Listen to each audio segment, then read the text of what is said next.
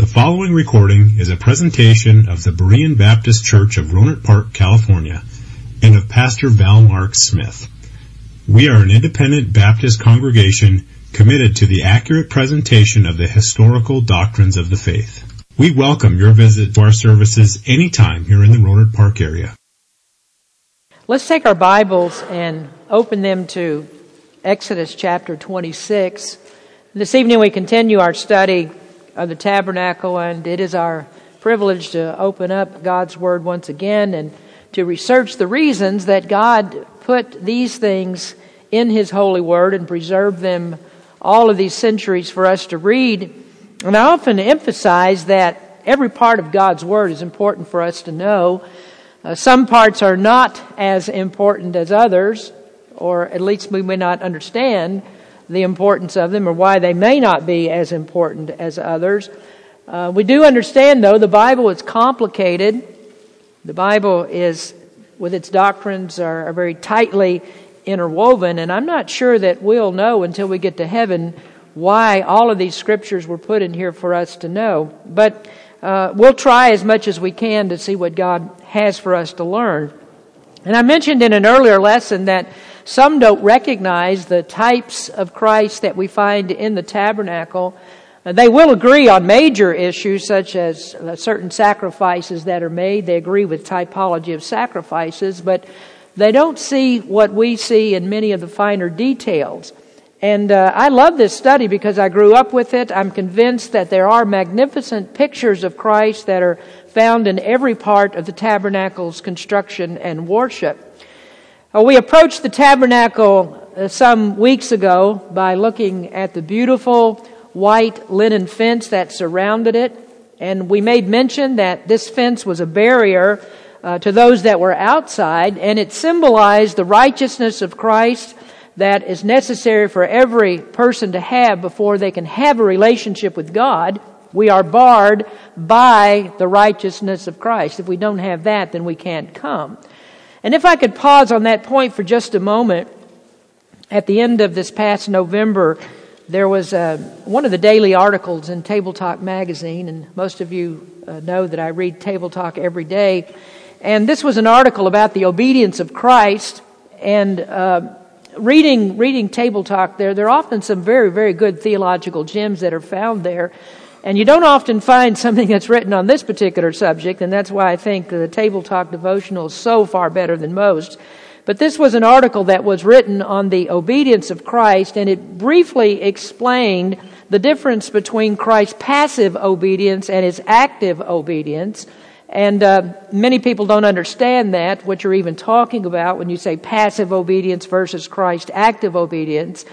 The passive obedience is the death of the cross. That is, Christ surrendered to the death of the cross. He was led, as the Word of God says, as a lamb to the slaughter. So the passive obedience of Christ is what others did to Him. They crucified Him on the cross. But when we talk about the active obedience of Christ, it's not what was done to Him, but what Christ did Himself. It was that Christ was actively busy about doing the Father's work. He was always doing the Father's will. And it was in His active obedience that He earned righteousness that He could impute to believers for their justification. So this article was making the point about this, a very good article. And the point made was that the active obedience of Christ was just as much necessary as His passive obedience in the death of the cross. That without Christ's obedience to the law, then His death would have only put us back into the place where Adam was, and that is, Adam didn't have imputed righteousness. When he was created, he wasn't created with imputed righteousness. He only had a duty to obey God, and to maintain his righteousness, he had to keep God's law. But when Adam failed to obey God, there wasn't any righteousness for him to fall back on. He couldn't come into the presence of God without any righteousness.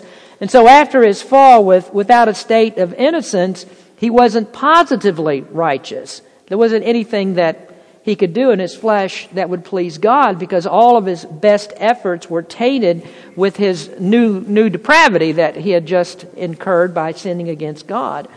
So this white linen fence that surrounded the tabernacle is actually emblematic of that part of Christ's obedience, the active obedience of Christ. It's a positive righteousness that's necessary before we can be accepted by God. And it's righteousness that comes only by a perfect being, because only a perfect being can be positively righteous. And so to be satisfied, or rather to be justified, I should say, in the eyes of God, we must have this righteousness of Christ that is imputed to us. Now, we find that teaching in the New Testament in all of its clarity in places like Romans and Galatians. There we find that we're not saved by what we do. We're not saved by being law keepers, but we're saved because Christ kept the law. He kept it for us, and then He gave us His righteousness, and that comes to us through faith as the instrument. But what we don't see is that active obedience of Christ as clearly in the tabernacle worship or Old Testament, because it isn't explained in the same terms that we see it in Romans and in Galatians. So this is one of the reasons we often say that the New Testament is the Old Testament revealed. And when we read the New Testament, we find things like the saints that are in heaven, and it says things like they are clothed in white. And so we're reminded when we read that heaven was the pattern for the tabernacle. The tabernacle was made after things that are in heaven. And when you look at it this way, this is the way that you pull typology out of the Scriptures. And so what you have to do is you have to take time to look, and you must investigate everything, and then you can come to the purpose for the details. God never does anything without purpose, and I think most of the time God's purpose is this one major one, and that is to reveal His Son, Jesus Christ. And He reveals Christ in ways that we could never imagine unless we can clue in on the infinite wisdom of God. Now, I know that I might be a little bit off track with this part of the discussion, but it struck me as I was studying this that it's like Jesus when He was speaking to Nicodemus in John chapter 3. Nicodemus wondered, how can a person be born again? I mean, he didn't really understand all this thing about the new birth. How could a man be born of the Spirit of God?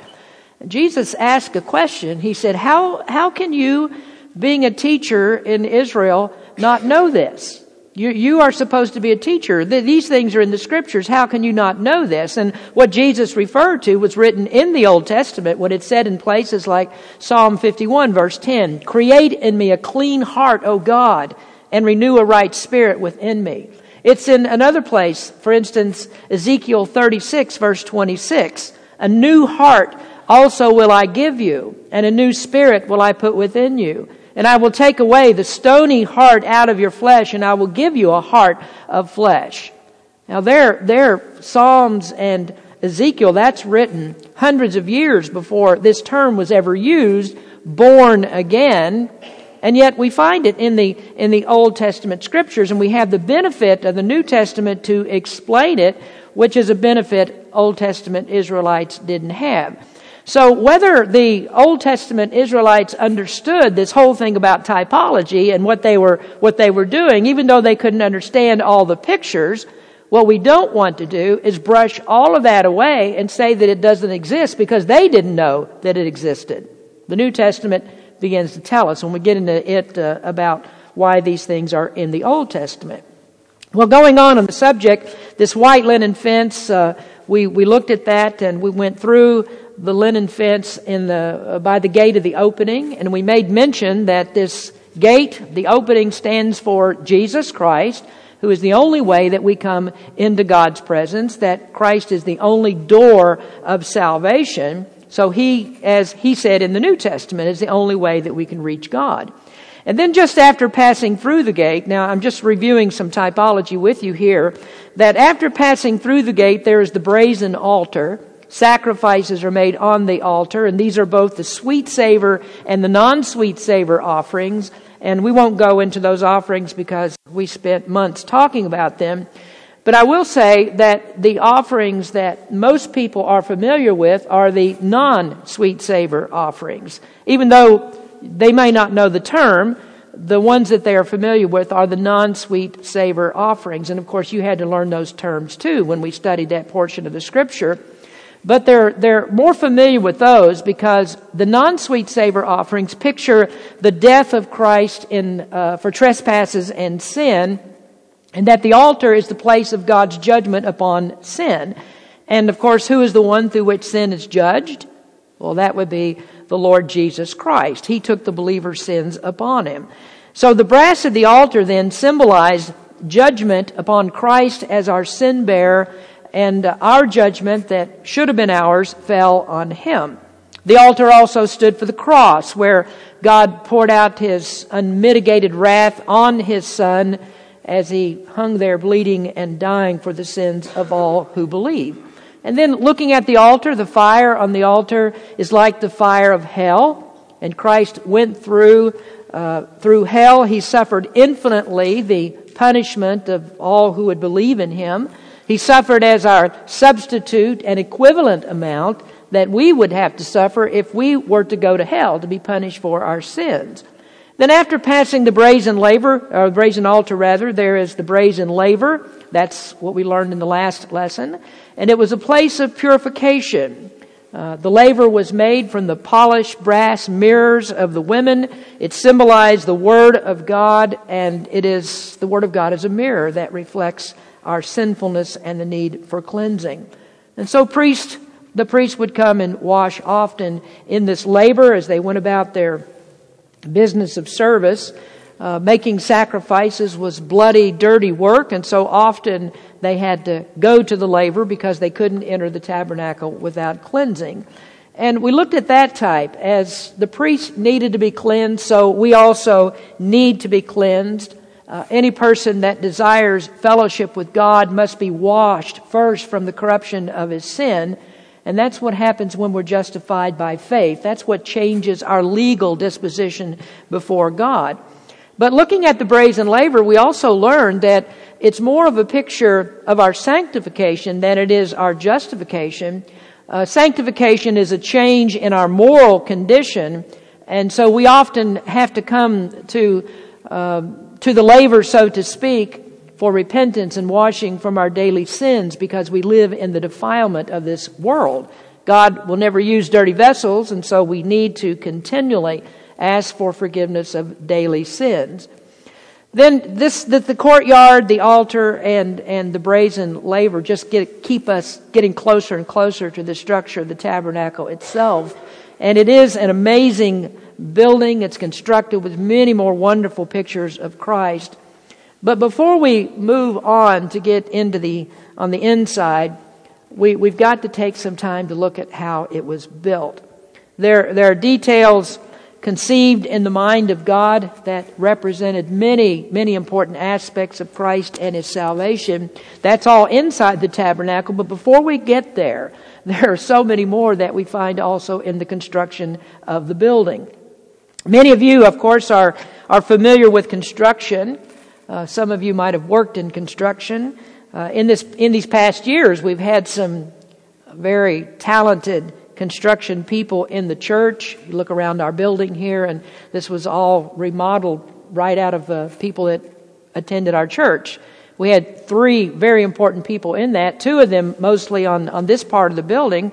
One was Grant Evans, who was a lifetime builder in Santa Rosa.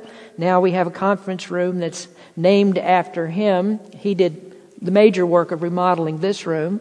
Then another was Les Crandall, and we're working on another room that we're going to name after Les, or give as a memorial to him as he helped to work on this building. And then there was a third. You remember who that was? That was Larry Jefferson. And although we haven't yet named a room or part of the building after him, he has the distinction of being named Deacon Emeritus, the only one that we ever gave that title in all the history of the church. Not even sure that we could count that as a biblical title of any sort, because the Bible doesn't actually say there's such a thing as a Deacon Emeritus. But that's what we did to honor him when he had to retire from being a deacon. But whether you're in the construction trade, you do understand this, that any building must stand upon a firm foundation. that a building is only as durable and dependable as the foundation on which it stands. And so this afternoon, this is the part that I want to speak with you about. We'll get started into this about the foundation. And it stands for the firm foundation upon which our salvation rests. Now our text, if you have your Bibles open, is Exodus chapter 26, and we want to start at verse number 15. And thou shalt make boards for the tabernacle of shittim wood standing up. Now I want to stop right here with this part. I want to pause here because we have some obvious awkwardness with this word shittim. So from now on, we're going to change that to, as the modern versions do, and use the modern word for that, and as the word acacia. So we're going to speak of acacia wood. Later in another message, we'll talk about the significance of acacia wood and why that was used. But for now, I think it's best that we would use the modern term as new translations do. I remember when my dad preached on these texts so long in the tabernacle, he would change the word not to acacia, but he would say kittim instead of this word. And I've heard other preachers that make changes in words because of obvious embarrassment about the word that's used in the King James. And I remember, this is a little bit funny to me, I think I'll just give you a little story here. I remember Pastor Cregan, that when he would read the scriptures, he was sensitive to the word breast. And so he would never use the word breast. He was always change it to chest. And so the funny part about it is when we would go out to eat, he would always, if we were having chicken, he would order a chicken chest. And here at our dinners when we would have chicken, he'd say, "You look for a chicken chest," and that's what he had. I think you can be sensitive to things. That might be just a little bit overblown. I don't know. And then I think of my sister's pastor when he would read Numbers 22:21, that reads, "Balaam rose in the morning and saddled his ass and went with the princes of Moab." He would never say that. He would say Adam saddled his donkey. But enough of that. You understand what I mean. Language changes, and so when we look at the King James Version, we've got to be aware of that and make changes where necessary. That might be a little bit more comfortable. Now, going back to our text, let's fix things here. Exodus 26, verse 15, "And thou shalt make boards for the tabernacle of acacia wood, standing up. 10 cubits shall be the length of a board, and 1.5 cubits shall be the breadth of one board. 2 tenons shall there be in one board, set in order one against another.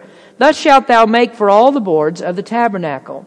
And thou shalt make the boards for the tabernacle, 20 boards on the south side southward, and thou shalt make 40 sockets of silver under the 20 boards, 2 sockets under one board for his 2 tenons, and 2 sockets under another board for his 2 tenons. And for the second side of the tabernacle on the north side, there shall be 20 boards, and there 40 sockets of silver, 2 sockets under one board, and 2 sockets under another board. And for the sides of the tabernacle westward, thou shalt make 6 boards, and 2 boards shalt thou make for the corners of the tabernacle in the 2 sides. And they shall be coupled together beneath, and they shall be coupled together above the head of it unto one ring. Thus shall it be for them both. They shall be for the 2 corners. And they shall be 8 boards, and their sockets of silver, 16 sockets, 2 sockets under one board, and 2 sockets under another board." Now, if I could show you this picture of the tabernacle. This is the tabernacle without its coverings. And you notice when we have called it a tent, and tabernacle actually means tent, but we're not talking here about a pole tent, and it's not an air, what do you call that, a compressed air tent where you blow it up, and those types of the larger tents that you see today. It's not that type of a tent, but it's a tent that actually has a structure underneath of it, and here you see the boards and the bars that run along the length of those boards, and that keeps the tabernacle stable. So what you have then is this tabernacle is 45 feet long, 15 feet wide, 2 compartments that are in it. The first compartment is the holy place that is 30 feet by 15 feet. And then behind that is the Holy of Holies, which is a perfect cube, 15 feet by 15 feet by 15 feet. And that is separated by the veil. Now, the framework of the tabernacle was wooden boards that are covered with gold. We're going to talk about those later. And on top of this, there are 4 coverings not seen here, and that makes the completed structure with its wood and gold and fabrics and all that was used to make it very, very heavy. And for the structure to stand, each of these boards rested on 2 foundation sockets, or 2 foundation pieces that are called sockets. And there are 100 of these sockets that are made of silver, and each socket weighed nearly 100 pounds, so that the weight of the foundation itself was about 5 tons. Now, in our picture, you see boards that are covered with gold at the bottom. I don't know how well you can see it, but there's a silver color at the bottom, and these are the sockets that we're talking about that the board sat on. So you have 48 of these boards that stand on end. 20 are on the north side, 20 are on the south side. There are 8 on the west end. And each of these boards have 2 protrusions in the bottom that are called tenons.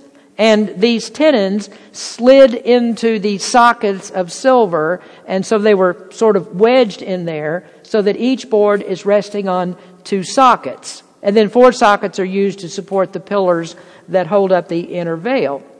So the tenons on the bottom of the boards, they snap down into those silver sockets to keep the boards from shifting backwards and forward. So what we're looking at here is pretty much a huge erector set. This is the prototype for Legos or something like that. But with all of these boards in place, with them locked down into the tenons, and then with the heavy coverings that were on top, there was no danger of the tabernacle collapsing or of strong winds blowing it over. So it's a very sturdy structure. So you see that wisdom of God's design of having these boards under the coverings and the very heavy silver sockets that anchored the tabernacle down. Otherwise, you would have the desert winds that would blow it away and would cause it to fall over, be destroyed. Some of you probably may have a tent, and you may at some time have experienced your tent blowing away in a very heavy wind, and that's because it's not heavy enough to be anchored. So that's the purpose of all of this. So you have a building then that sits on a foundation that is made of 5 tons of silver. And it is these sockets of silver that we want to talk about. Now you remember when we went over, we had that long list of different items that are in the tabernacle and the typology that they stand for. You remember that silver stands for redemption. And this silver, to make this foundation, was taken from the redemption money that was paid by the people. So we're going to talk about that for just a minute. If you'll take your Bible there and turn to the 30th chapter, we want to read about the offering of silver that was taken and how it was taken, how much was taken, and from whom it was taken. These are all very important. Exodus 30 and in verse number 11.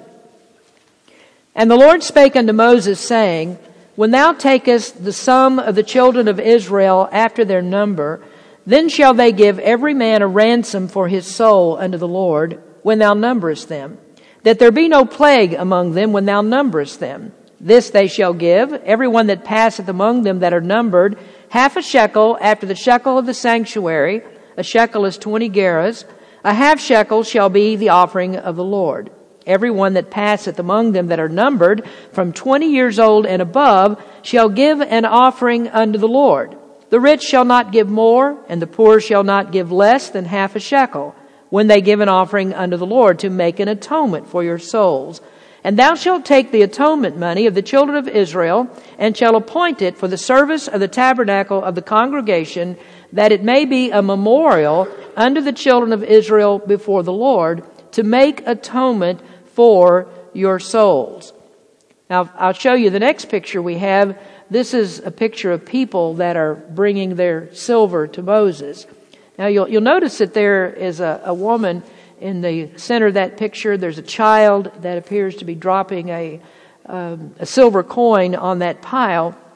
And that's not quite right if this picture is intended to show that every person in Israel brought silver, because they didn't. And let's explain that. The tabernacle rested on silver taken in this offering, and that silver stands for, or it is a picture that everything that Christ is to the believers is dependent upon redemption. Everything that we have to do in relationship to Christ is dependent on what He did in redemption.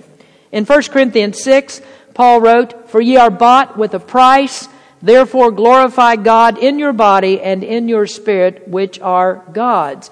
And this is what Christ did on the cross. He paid a redemption price that bought our souls for God, so that God is satisfied, God is atoned with the purchase price, and that makes Christ death, or we can even say His blood, the medium of exchange for the payment of the sins of all who believe.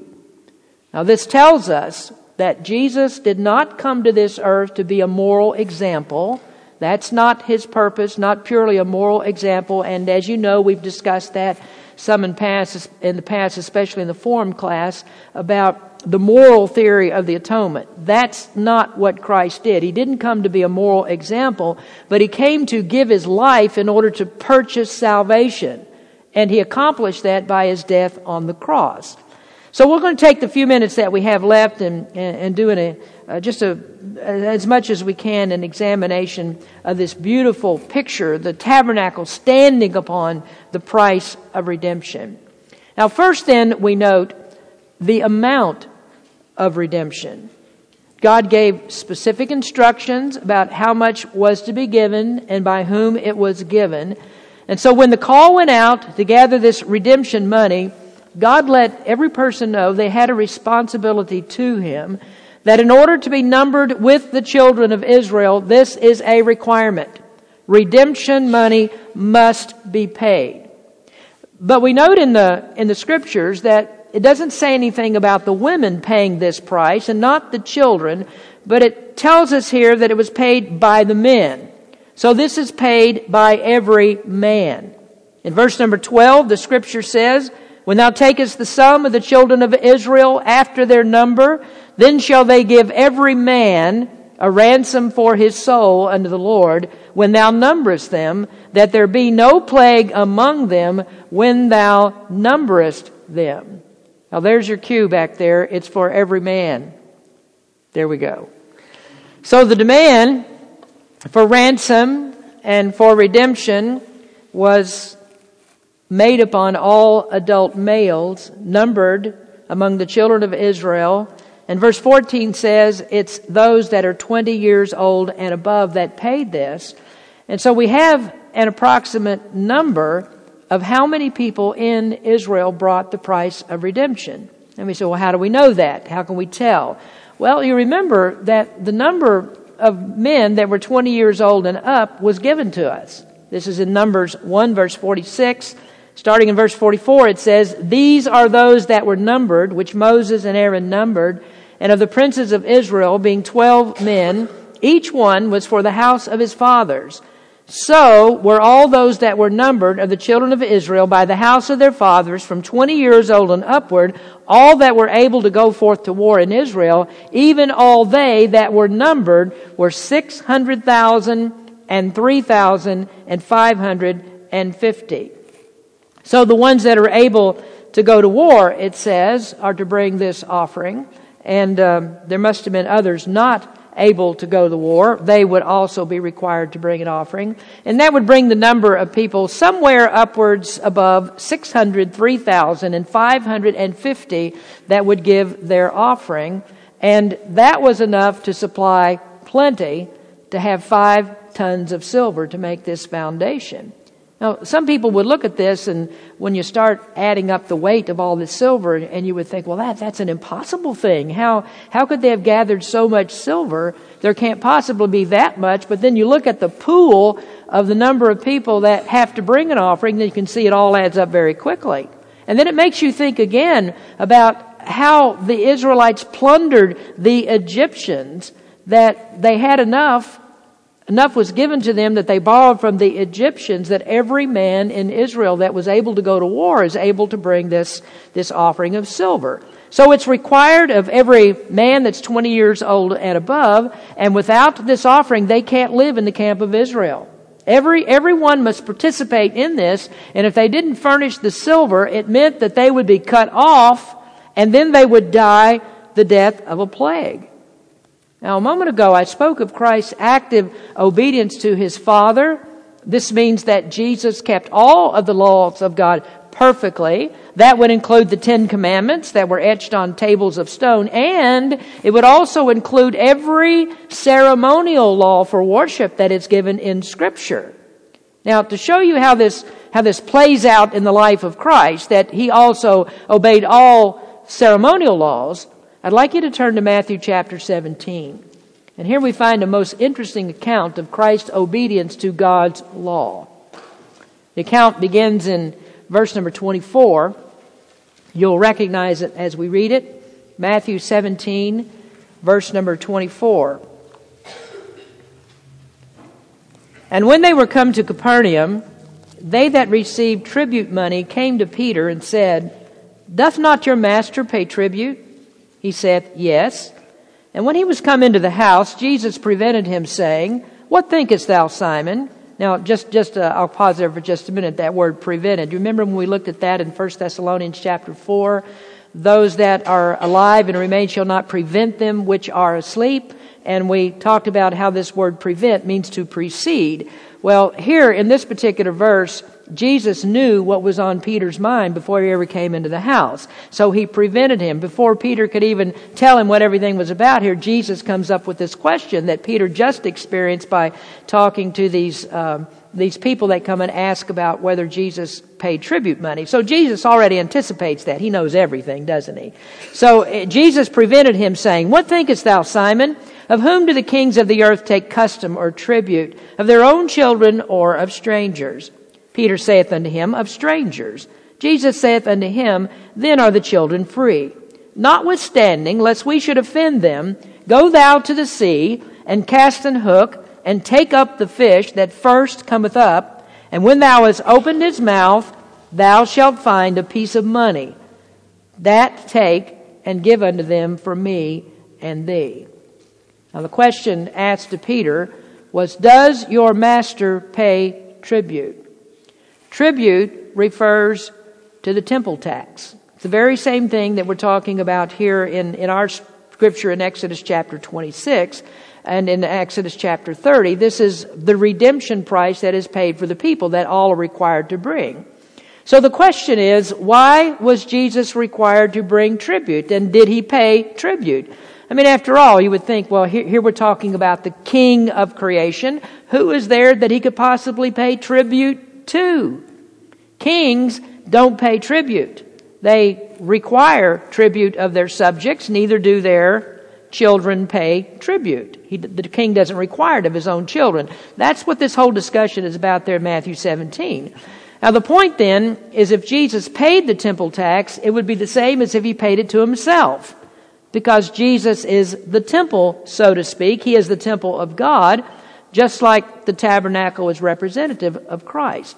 So why did Jesus pay this temple tax? Is it because he's in need of redemption? Well, he answers the question as to why he did it. He paid it so as not to be an offense. The Jews were always looking for reasons to condemn him. At this point, he's not ready to establish the kingdom. And so to offend the Jews would help them to discredit him. The Jews would say, oh, well, he doesn't obey the laws of Moses. How can you follow him? He's a lawbreaker.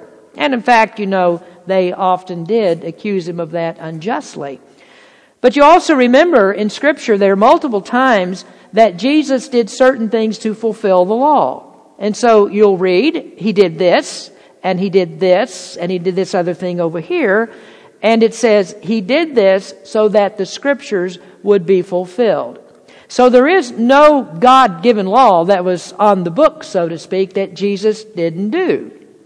Does your master pay tribute? Well, yes, he did pay tribute because that's a part of the law. Must he pay tribute?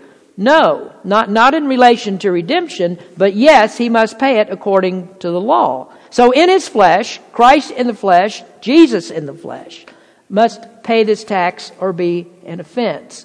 And if that's the case, Jesus would not be holy, harmless, and undefiled. Now we look at the story and we consider where this money came from. Jesus told Peter to go to the sea. And he says, throw out a hook, catch a fish, and the very first fish that you catch, open his mouth, and in it there will be a piece of money. I'm not going to go into the language of all that, but I can just tell you the word that is used here for the money is the exact amount needed to pay a half shekel for him and a half shekel for Peter. Of course, that's all a miracle. It's a miracle. It's the first fish that Peter took out that he looked into to find this money. So, you think of it this way. If he cast out a net, there would be many fish in the net. And Jesus said, well, the first fish of many fish that you pick up, that's the one that will have the coin in it. And that's a miracle on so many levels, because Jesus says the first fish means there must be other fish. So Peter would not look into several fish and say, not this one, not this one, not that one. Oh, here it is. It's in the 15th fish. No, Jesus made sure the first fish that you catch, that's going to be the one with the coin in it. So not only is it a fish with a coin in it, God knew, Jesus knew exactly which fish that Peter would pick among several that he could have chosen. He picked the one with the coin in it. Now, you look at that and you say, can you possibly imagine that God is not wise enough to choose the people that are his? You mean he chooses insignificant fish, but he can't choose humans? He doesn't know. He doesn't choose the exact ones who will come to him? Let me tell you, just as Jesus puts a coin in a fish's mouth, he puts the Holy Spirit in the heart of a person that he wants to come to him in repentance and faith. He's in control of all of that. Didn't we just read that a few minutes ago in the Scriptures, where God says, I will put a new spirit in you, a new heart I will put in you. I will do it, not you, not any more than Peter put a coin in the fish's mouth. Well, that's not all we have to learn here. So let's go back to Israel once again. I mentioned just a moment ago about plundering the Egyptians. And didn't we discover that in the wisdom of God, that God had a plan of finance in place before the Israelites even knew that they would need it, before they even knew that God was going to build a tabernacle, before they even knew that they had to have all these materials prepared? God already had a plan for that. All the materials he required were there. So if Peter then wondered, where are we going to get this money to pay the tax? We don't have money to pay the tax. Well, Peter didn't need to worry. God can give money out of the mouth of a fish if he wants to. So think about this, folks. When God asks you to give something in faith, then why are you worried where it's going to come from? Why are you worried when God says, well, you need to give your tithes and your offerings? Why are you worried where it comes from? God supplies everything that he asks for. You just depend upon him. Now, going back to our text, all the males must bring redemption money. The inclusion of all the adult males was to teach that all men are sinners, that all stand in need of redemption. Well, I'm sure you would ask, aren't women sinners too? Well, the women never ask that, but men are very much convinced that it is certainly true. Some of you men have lumps on your heads and you just say, yes, ma'am, whatever you say, ma'am. Some of you sit in the back seat, don't you, Jorge? And you're very much convinced that women are sinners. So sure, women are sinners. They're cruel taskmasters. So why don't women have to pay redemption money? I think there's a couple of reasons. I think first, for all the grief that we like to give women, it was Adam who was responsible for his wife, and God blamed him, not her.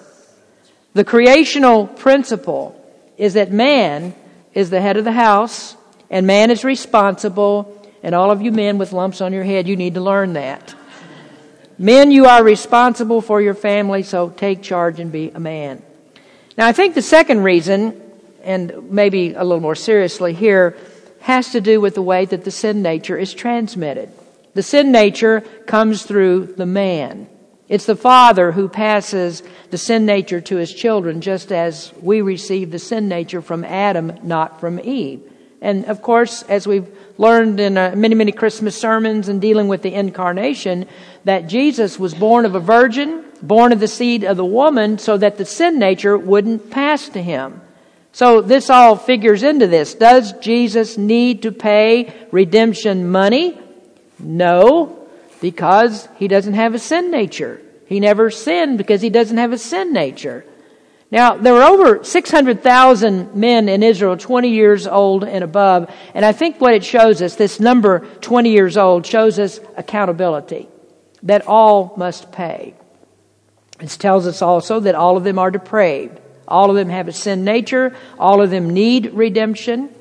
And here is just another scripture that we add on top of all the other places that we find in the Bible that describe this fact, that man is sinful, that we are wicked, we have wicked hearts. It teaches the total depravity of man. And the numbers of places it's found is just too numerous to mention. Now, the fact that God demanded all of them pay clearly shows that no matter how good that one of these men thinks that he is, he's still a sinner in God's eyes. He has no righteousness of his own. He has no holiness that will make him acceptable to God, and he must have the righteousness of Christ. He must have Christ pay his sin debt. So what we're talking about here is the same problem that Adam had. There is no positive righteousness. Once he sinned, what's he going to do? There's no way to get righteousness, and so it has to be given by another. It must come to him from outside. That's what we call, in fact, an alien righteousness. It's not inherent. It belongs and it comes from something that's outside. Now, as you look at all the world's religions, there is no plan like this in any of them. There is no religion but Christianity that says that atonement must be made by the substitutionary death of a sin bearer. And there's no religion that teaches that man can't satisfy God. There are none of them that believe there isn't some way that you can satisfy God, you can approach God and get the thing that you need. There's only one that says that all people are sinners and they have no hope of redemption unless the redemption price is paid by a perfect substitute. Now, all of that's good information, I think, but it's all that I have time for tonight. These silver sockets are just an amazing picture of the foundation of our faith and forgiveness. We are redeemed because of the price that Christ paid. Now, we'll stop here for tonight. Next time, we'll go on to discover more of the meaning of silver sockets.